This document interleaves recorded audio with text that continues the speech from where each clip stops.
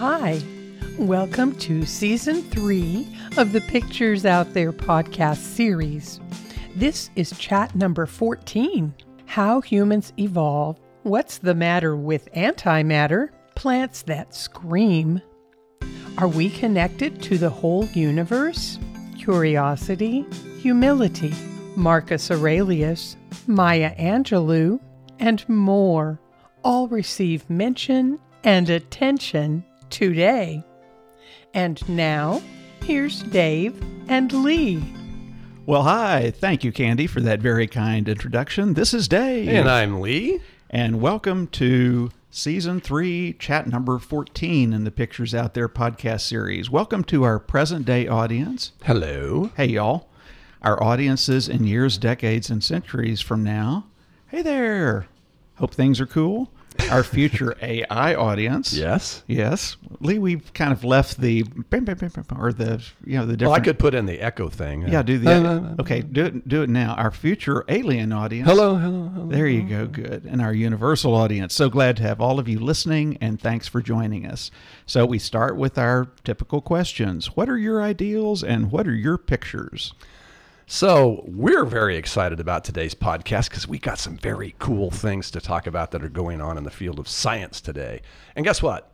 Cool things are always going on in the field of science, right? We're just not often aware of them. Wait a minute, Lee. I mean, you and I aren't scientists. No. We're not scientists. I mean, is it okay for us to talk about things that are going on in science? Science is kind of like math. Yeah, it's hard. It's hard. And I don't even have a proper lab coat. Yeah. And I'm sitting here thinking we're going to use a bunch of words that you and I don't fully understand, but we're actually going to use them. Is that okay? It's okay. Because what we're trying to do is build some awareness, which we'll discuss further as we go. Awareness. Cool. So we thought we would briefly hit on just a few of those things that are happening in science today. Since two of our important life tools that we've talked about many times in previous podcasts are our curiosity and our humility. And since advances in science can impact the possibility for our pictures, for human society, and for our world. Okay. So here we go. Headline: Study offers new twist in how the first humans evolved. Wait, this had to have been like front page news, right? I think it was more hidden on page 23 between the one ads. This seems like kind of a big deal. I know, but as is customary, I'm speaking as a former journalist, until things become mainstream consciousness, they typically don't make it to the front page or the lead on the nightly news or any of those things. So very probably this started out in an inside page in an old newspaper, or stated in more modern terms, you had to scroll through several screens in your digital newspaper to get to this. So a new genetic analysis of about 300 people suggests humans emerged at various times and various places in Africa. Let's attribute this to the writer Carl Zimmer, published in May of 2023. Scientists have revealed a surprisingly complex origin of our human species, rejecting the long-held argument that modern humans arose from one place in Africa during one period in time. Seems like kind of a big deal. So continuing this story by analyzing the genomes of 290 living people. Okay, Lee, this is going to be the first of several where we're going to use a word, genomes, where I that's kind of the DNA thing, or genetic makeup. It's a strand of tissue or something. Do I understand everything about that? No. Am I aware of it? Yes. And do I want to continue to be aware of it? Yes. Okay. So by analyzing the genomes of 290 living people, researchers concluded that modern humans descended from at least two populations that coexisted in Africa for 1 million years before merging in several independent events across the continent.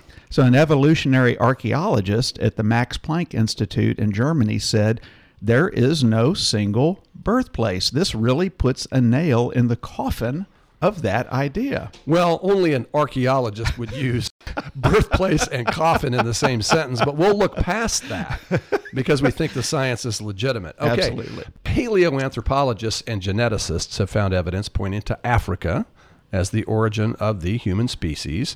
The oldest fossils that may belong to modern humans date back as far as 300,000 years, and they have been unearthed in Africa. And so were the oldest stone tools used by our ancestors. So, human DNA also points to Africa. Living Africans have a vast amount of genetic diversity compared with other people. I did not know that. They and that's do. a very Interesting thing. Yes. Here's the because. It's because humans lived and evolved in Africa for thousands of generations before small groups with comparatively small gene pools began expanding to other present-day continents. Within the vast expanse of the African continent, researchers have proposed various places as the birthplace of our species. Early human-like fossils in Ethiopia led some researchers to look toward East Africa as the origin point. But some living groups of people in South Africa appear to be very distantly related to other Africans, which suggests humans might have a deep history there. Isn't it interesting that all of this time later, we are continuing to discover new things? Yes. And I think this is one of the situations where people can get frustrated with science, where they go, look, when I go to science, I don't understand all of it. When I go to it, I want certainty. Right. I want you to tell me exactly what it is. And the first time that you change what the knowledge base is that we know, then I just want to discount all of it. Exactly. Yeah. Because I wanted a conclusion that I could hold on to. Yeah. And now, as a consequence of additional research, you telling me it may be something different? Yeah. Well, you must be lying, or you must be incompetent or something. Yeah. And we've talked about curiosity, continuing to learn, and humility, understanding that at any point in time, we don't know everything. It's a journey. So the researchers concluded that as far back as 1 million years ago, the ancestors of our species existed in two distinct populations. About 600,000 years ago, a small group of humans budded off from what we will call stem 1 and went on to become the Neanderthals. But stem 1 endured in Africa for hundreds of thousands of years after that, as did what we will call stem 2. So did they wear like little uniforms that said stem 1 on the front? Yeah, they did. Okay. They did. All right. They had different colors. For clarity. All right. You know, and stem 2 called stem 1, you Neanderthals. you know, there was humor even back then. There was a prehistoric trash talk. That's right. So it's possible that climate upheavals. Oh, wait a minute. They had climate change? Upheavals? Climate change? I thought that was a myth. Yeah, I thought that was a myth. Anyway, climate upheavals forced these folks into the same regions, leading them to merge into single groups. Why don't we make one team? Yeah. Okay. Whoa. Hey, these guys, look at those guys over there. It kind of conjures up the opening scene of 2001: A Space Odyssey. Oh, yes. With those guys kind of abused each other, and here we're talking about they decided to merge. Right. Yeah. So some bands of hunter-gatherers may have had to retreat from the coast as sea levels rose. As a consequence of climate change. Oh, geez. Some regions of Africa became arid, potentially sending people in search of new homes. So it is possible that scientists will discover other populations that endured in Africa for hundreds of thousands of years, ultimately helping produce the species as we know it today. Wait, we may not now know everything about it. There may still be stuff to learn. I think there may be stuff to learn. But I'm supposed to pay attention and give some credence to what we know. Yes. Now. Yes. Right. We should be acting on that. Yes. Even while we know that there's still more we're going to learn. So here comes a horrible pun, but I use it deliberately. Our knowledge about evolution is evolving. Ah. Yes. Okay. A doctor who's into this speculated that living in a network of mingling populations across Africa might have allowed modern humans to survive, while Neanderthals became extinct. In that context, our ancestors could hold on to more genetic diversity. Whoa. Diversity is a good thing? That helps you survive? It helped us survive. Wow. That in turn might have helped them endure shifts in the climate and even evolve new adaptations. So here's kind of the why of all of this. You might be going, this is cute. Why does it matter? The diversity at the root of our species may have ultimately been the key to our success. Wow. We might not be living today had it not been for several groups or a multiplicity of origins of the species who finally came together and merged, and because of that mixing of proper DNA, enable us to be here millennia later. And we think that lesson of diversity might tell us something today? Yeah, possibly. I don't know. Yeah, and I want to go on record as being, I'm Team STEM too. Well, I'm STEM 1, and I still like you, okay? and we've talked about the fact that creation is in and of itself a diversity machine, right? That's right.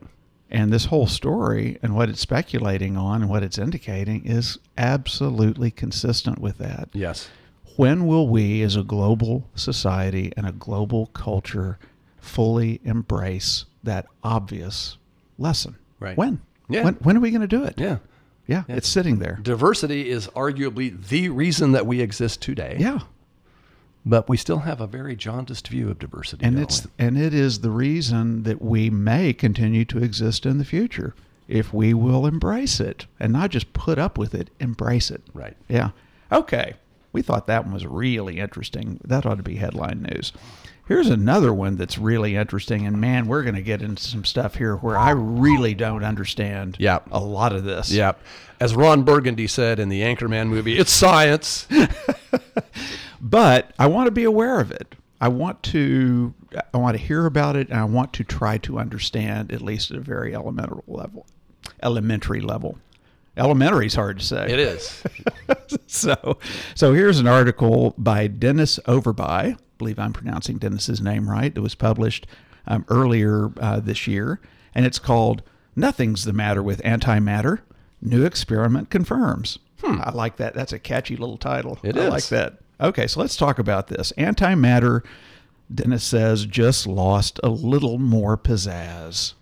Are people listening to this and going, did it ever have pizzazz? It's like, in the science community, trust me, it's got a lot of pizzazz. Antimatter is sexy. Yep. So Dennis says, physicists know that for every fundamental particle in nature, there is an antiparticle, an evil twin of identical mass and spin, but endowed with equal and opposite electrical charges. When these twins meet, they obliterate each other, releasing a flash of energy on contact. In science fiction, antiparticles provide the power for warp drives. Oh, we all know about warp drives. Okay, now people are going, now I get it. Oh, okay, now I get it. Some physicists have speculated that antiparticles are being repelled by gravity or even traveling backward in time. What? Okay, now you got my interest there, too. A new experiment at the European Center for Nuclear Research brings some of that speculation back down to Earth. Aw. Very clever turn of the phrase there, by the way. In a gravitational field, it turns out antiparticles fall just like the rest of us. A gentleman from Berkeley says, the bottom line is that there's no free lunch, and we're not going to be able to levitate using antimatter. So you're telling me you've taken away one of my great hopes, which is to levitate. Yeah, come on. All right. Come on. Hey, what did we say just a few minutes ago? Knowledge evolves. So we still might get there. You got it. Few physicists were surprised by this result. According to Albert Einstein's theory of general relativity, all forms of matter and energy respond equally to gravity. So Einstein had that one right. He had it right, as so many other things. Yeah. A physicist at the University of Cal Berkeley said, if you walk down the halls of this department and ask the physicists, they would all say that this result is not the least bit surprising. I just love the visual of that. Everybody's there. They've had their coffee, walking down the hallway at Berkeley. Hey, did you hear that thing about antimatter and gravity? Yeah, I called that one. I knew that one. Yeah, I had the under. Exactly. I had the under on that one. Oh, God. Okay. Quote, most of them, the scientists, will also say that the experiment had to be done because you never can be sure. The opposite result would have had big implications. So you're still trying to learn something, and it's like, well, I'm 99% sure. Yeah, we've talked a lot about sources of information and input and output and how we get that and how important it is to have that be ideal-based or to have multiple sources. Here's a situation, in all seriousness, where these folks are going, we're virtually certain of how this is going to go, but we're going to go ahead and check it anyway. Right. to be sure, as opposed to just spouting off, nah, you don't need to go look at that. Yeah, because the implications could have been so significant. Right, right. But the result leaves hanging another puzzle, and not just Lee's levitation challenge. According to relativity and to quantum mechanics, the two quarreling theories that rule the universe, and I will tell you, I don't totally understand either one of those. That's okay. I have awareness of both, but I don't understand either one. But according to both of these, the Big Bang should have created equal amounts of matter and antimatter, which should have annihilated each other long ago. Yet our universe is all matter, with nary a speck of antimatter to be found, outside of cosmic ray showers and particle collider collisions. So what happened? Why does the cosmos contain something rather than nothing? The question has burned for almost a century already, and some of you may be going, I never heard this question. Yeah. That's been a burning question. It's like, yeah, some people have been living their lives trying to figure this out. Why does the cosmos contain something rather than nothing? Dr. Wertelli, who's the Berkeley gentleman that we're referring to, said, since our answer is consistent with normal gravity, I don't think it gives any hints, unfortunately, which is another way of saying we still don't know why we're here. Dang it. That's kind of a big question. Deal. Yeah. Why are we here? Why does the universe consist of something rather than nothing? Matter and antimatter would suggest we shouldn't be here.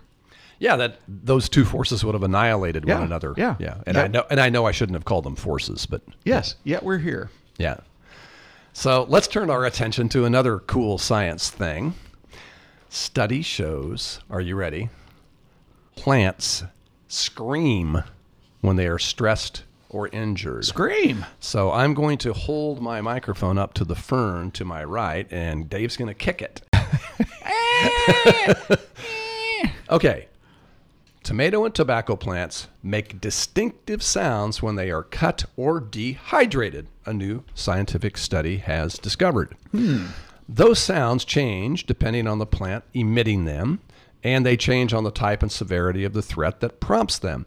These findings shattered the common perception of plants as being silent, passive players to the animal life in their environments. Hey, Fern over there, keep it down. Keep it down. Okay, we're trying to podcast. We're doing here. a podcast. Yeah. Come on. Instead, these findings show that plants can and do send out signals that animals in their environment can hear and pick up on. And most importantly of all, animals may be hearing these plant signals and using them to change their behavior, the animal's behavior. Okay, so lots of times we have this image that the plant and animal world is sitting there passively and waiting for us humans to interact with them and to do something with them. Yeah, good or bad. And in all seriousness, that's always been absurd. Yes. If we pay attention and are aware, certainly animals interacting with one another, and certainly we're now saying plants interacting with animals. And we know in some fashion that some of this has been happening forever. I guess the situation that pops up to me is there are certainly situations in pollination where plants are responding to what animals, bees, or others are doing to them, and vice versa. We've seen that. We know that. But yet kind of saying that that is intentional or that there is a voice that is doing that, it's like, wait, us humans are the ones that do that. Yeah. Y'all don't do that with each other. And now I kind of feel left out. Yeah. All sorts of stuff is going on here, and I'm not even aware that it's going on. Yeah. Well, hello. Welcome to the party, pal. Hey, shout out to a wonderful book titled An Immense World by Ed Yong. Read it. It's all about this stuff. There you go. So tomatoes left without water began making noise on the second day, even while the tomato still looks good. Lilach Hadani, I believe I'm saying her name right, a Tel Aviv University mathematician who co-authored the study, said that the sounds, which somewhat resembled the noise of popcorn popping, peaked after 5 days of water stress and then began to decline as the plant dried out. The sounds happen at the approximate volume of human speech, but outside the range of our hearing. I think we're all aware that there are sounds we can't hear. Right. And again, we tend to dismiss those and kind of go, well, no. we can hear everything because or I'm aware that I can't hear everything, but therefore that other stuff may not be important. Because we're like the guardians and caretakers of all this, right? We're the directors on this stage. We're above all of it. Yeah. Yeah. So anyway, they also differed, these sounds, depending on the plant making them. So there's more than one set of sounds, and each plant may have their, and the form of injury. We do that, right? Different kinds of injuries that we give different kinds of hollers and screams, right? Yeah. Sounds like they may be doing the same. With cut and dehydrated plants making different noises. The research opens the tantalizing possibility that for organisms able to hear these pitches, a landscape of plants is also a soundscape of information, revealing essential information about both plants and the wider environment. Hadani runs a lab at Tel Aviv University in Israel that uses machine learning to study plant evolution, including the emerging field of plant acoustics, and in particular, how plants use sound. So the word use in that sentence is a bit of a landmine in scientific circles. It can imply a level of intent that scientists have traditionally been reluctant to ascribe to plants. Oh, no, wait a minute, Lee. So we now have this issue that maybe plants and animals are going around us. I mean, they're talking to each other without going through us. Yeah. And now we're going to use machine learning, AI, to study. Okay, great. Now AI, animals, and plants are all going around us. Yeah, they're going to take our jobs What eventually. is the world coming to? Yeah. I used to fear robots, not any longer. Now it's plants and animals, right? Yeah. Okay.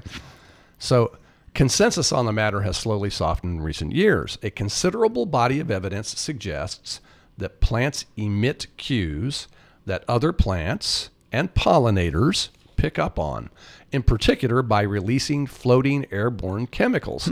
It made sense that plants would also use sound, Hadani said, since sound takes little energy to produce and it carries a long way. But when Hadani began considering earlier in her career whether to investigate whether plants might hear sounds in their environment and even send audio signals of their own, colleagues warned her to wait for fear of damaging her career. Hey, listen up.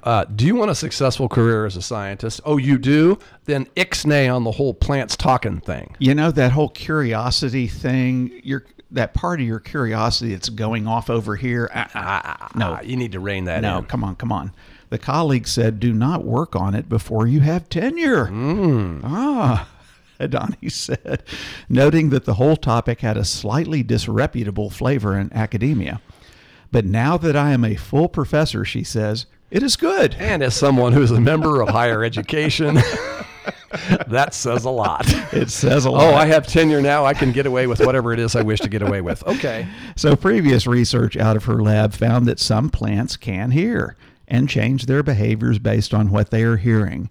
When her team played the sound of buzzing bees near primrose bushes, their flowers began within a few minutes to release sweeter nectar. Wow. Come here, baby. Wow. Come to mama. That's amazing. Yeah. So these primrose bushes heard the bees through the flowers themselves, which perhaps helps explain why bees hover and buzz near flowers.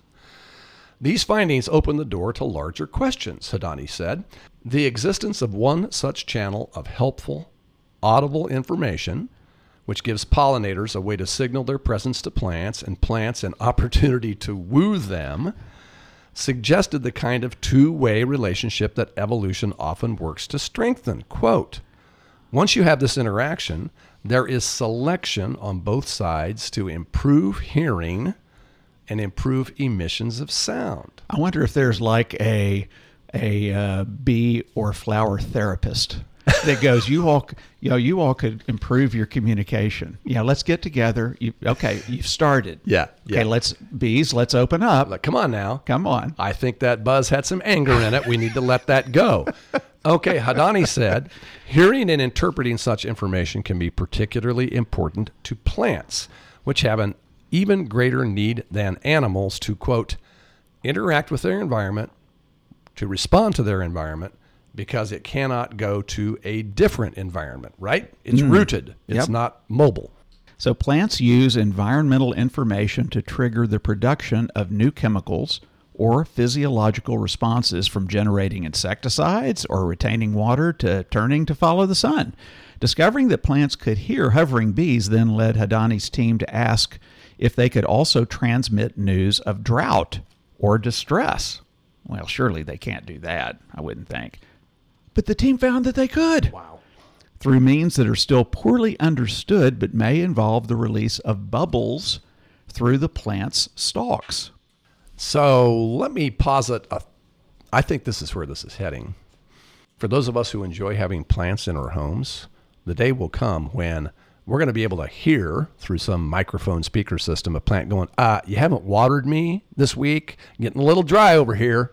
Wouldn't that be amazing? We're in all seriousness amazing. Here. Wouldn't that be amazing? And how would that change how we feel about this incredible planet that we're living on, this incredible universe that we're in, if we understood that we're all connected, or can be? And there's intelligence in everything. Yes. All right. So further study will be needed to determine if other plants or animals can hear the sounds of crying tomatoes or tobacco. If they do, such knowledge could drive other nearby plants to take protective action, like closing up their hatches against water loss or maybe bacterial threat. It could also provide a definite advantage to animals who can hear it. For example, moths that lay eggs on tomatoes can hear frequencies in the range that tomatoes are transmitting. Okay, so in closing on this story, we'll do a quote from the already classic book, All the Light We Cannot See, Pulitzer Prize winner, and it's a wonderful new movie that's been made as well. And the quote from that book that the lead character says is, "Everything has a voice.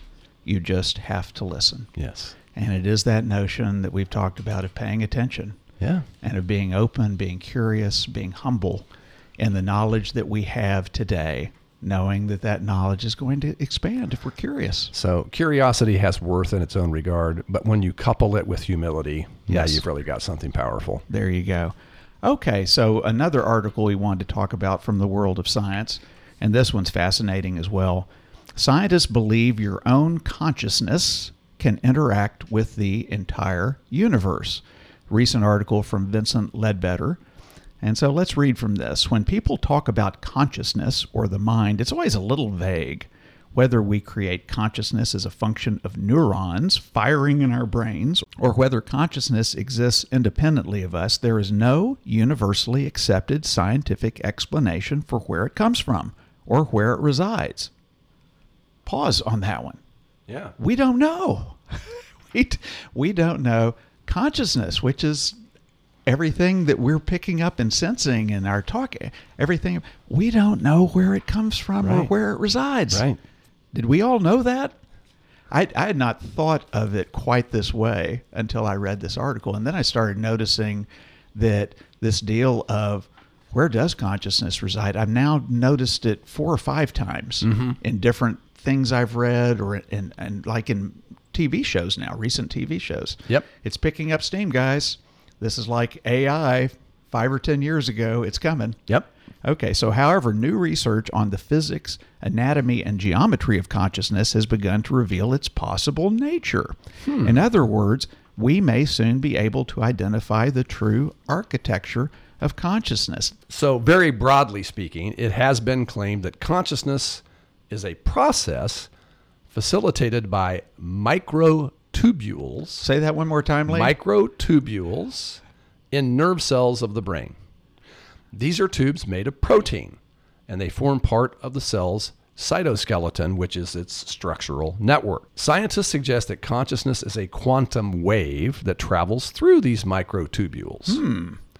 Ordinary states of consciousness may be those that we consider absolutely normal. For example, we know that we exist.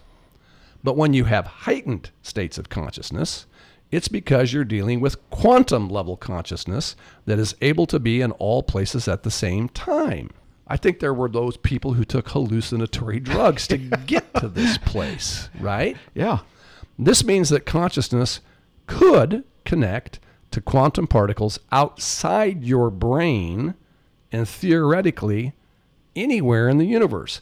Many experts, however, have questioned the validity of this theory. This theory would be that again, our consciousness are waves as opposed to being kind of more of a physical thing, I guess is the way I would call it. Internal operation. Yeah. And that the waves of consciousness could be going out from us. Beyond our brains. And then we have waves that could be coming from other places in the universe. Yes. And other people that are coming into us. Yes.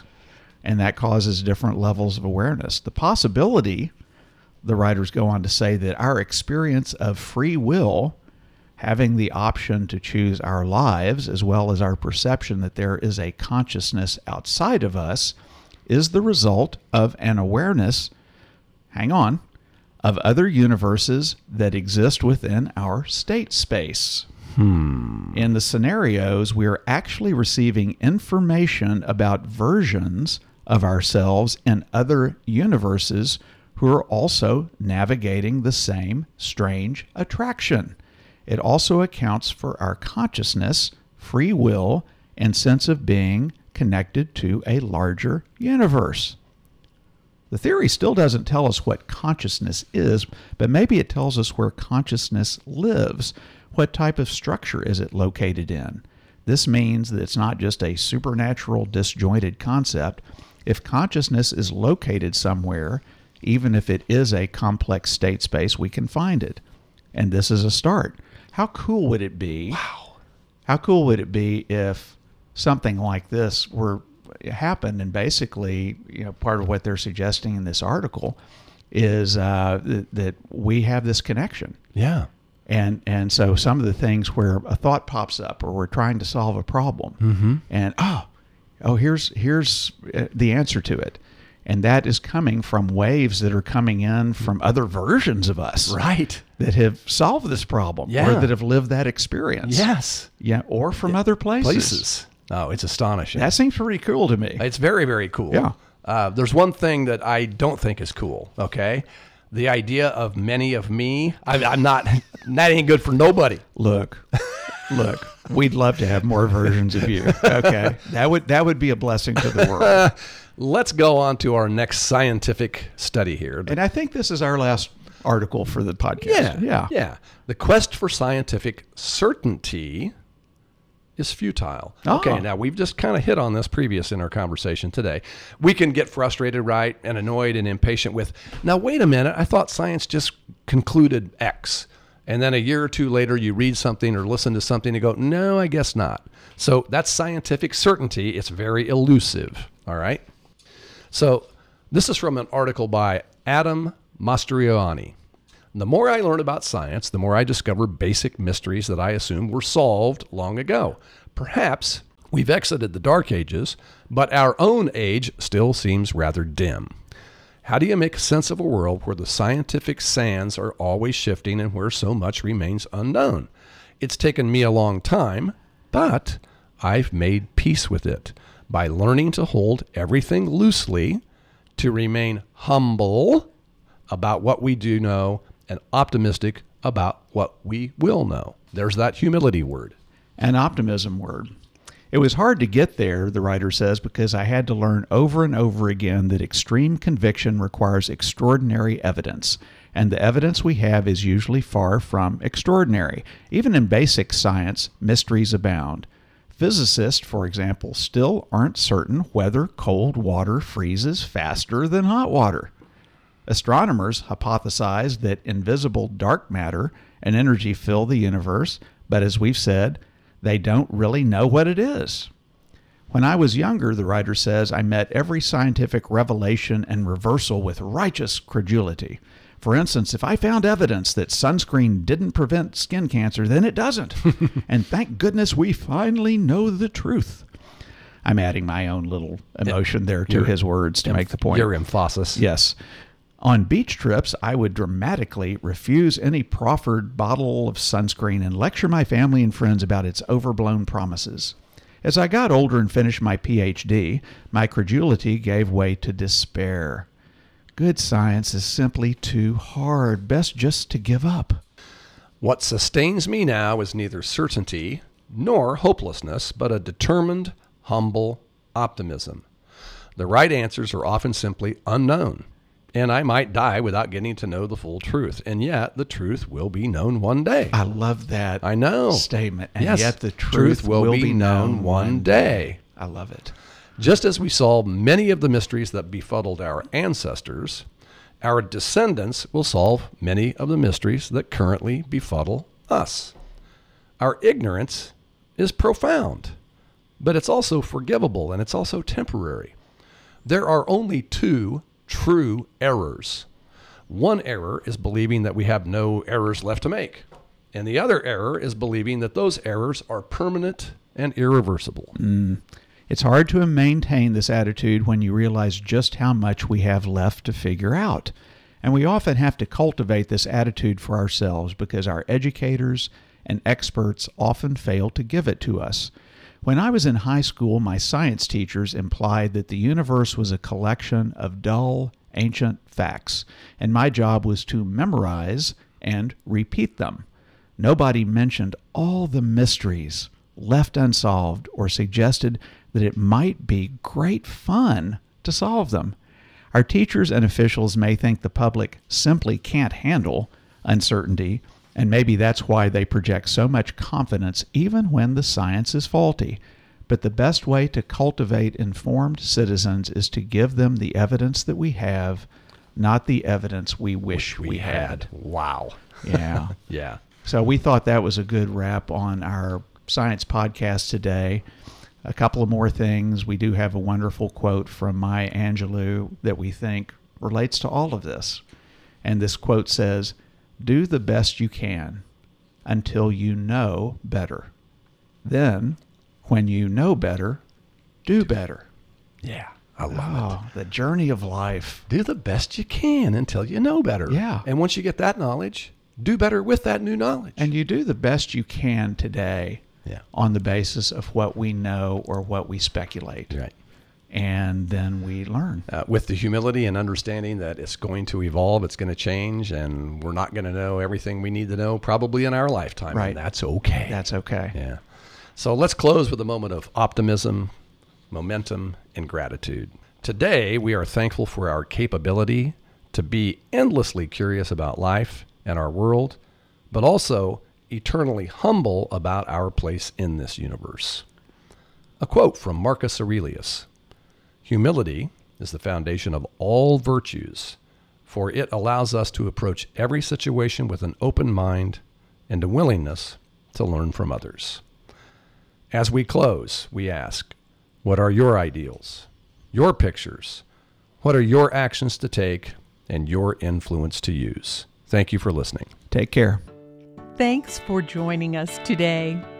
As always, feel free to explore more about Pictures Out There at picturesouthere.com and major social media sites. We hope you have the day of your dreams, the day of your pictures.